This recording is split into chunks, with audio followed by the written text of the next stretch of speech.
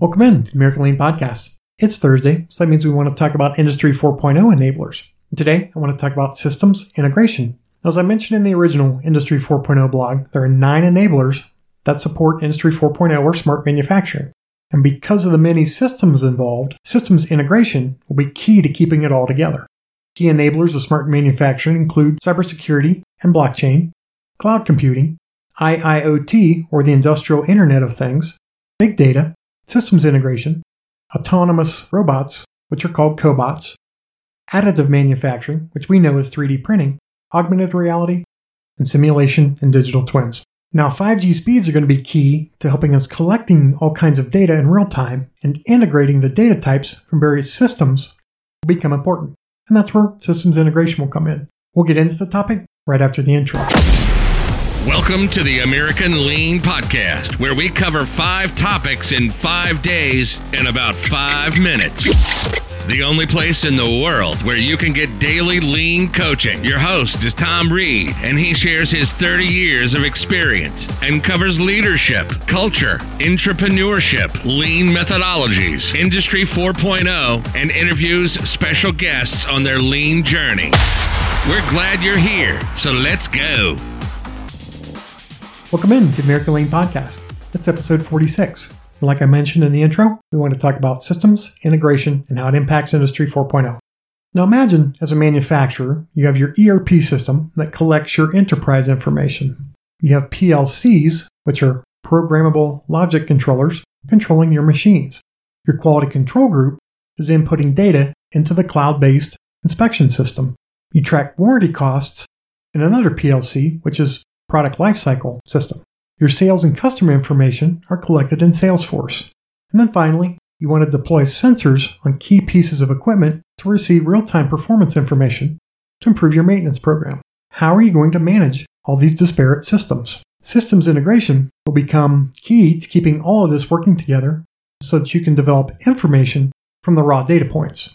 As you can see from this example, it's like putting together a puzzle. Every piece needs to be in place for you to complete the puzzle. Now, while every business is different, there are some steps that most organizations will follow when beginning the process of systems integration. So step number 1, you need to do requirements gathering. What does your business hope to gain from undertaking an Industry 4.0 digital transformation? What do your systems do today, and what would you like them to do? Do you know what customers expect from you regarding systems and scalability?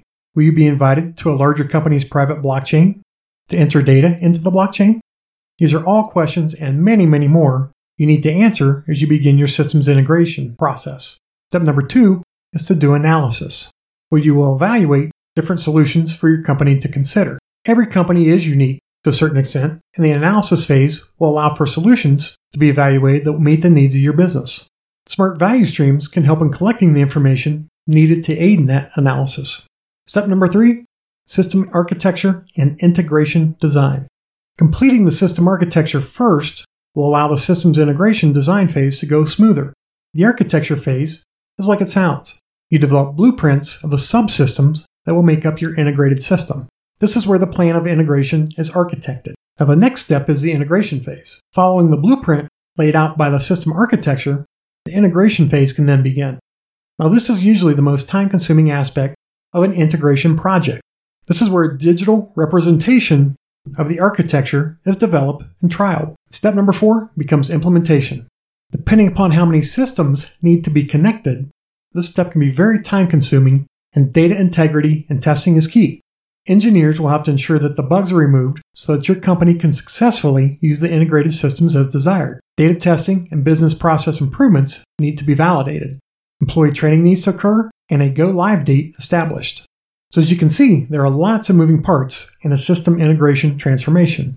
I suggest you use your experienced project managers and then some lean methods, such as Agile, Scrum, and process management, to aid the success of your overall systems integration and digital transformation project. So that covers some highlights of what a typical implementation would look like from a systems integration perspective. Remember, consuming information is great, but I want you to take this information to make yourself and your company a little bit better today. This podcast is for you, so if there are topics that you would like me to cover, or if you'd like to share your company's lean journey, please contact me at tom@americanlean.com. Full show notes can be found at americanlean.com/blog, systems integration, and industry 4.0. Until tomorrow, have a great one. Thank you for joining us today. As always, we're honored to serve you, and we hope that you and your company are getting a little bit better every day. Please subscribe, rate, and review this podcast, and share it with others in the lean and business community. If you'd like to turbocharge your lean efforts, please visit us at AmericanLean.com.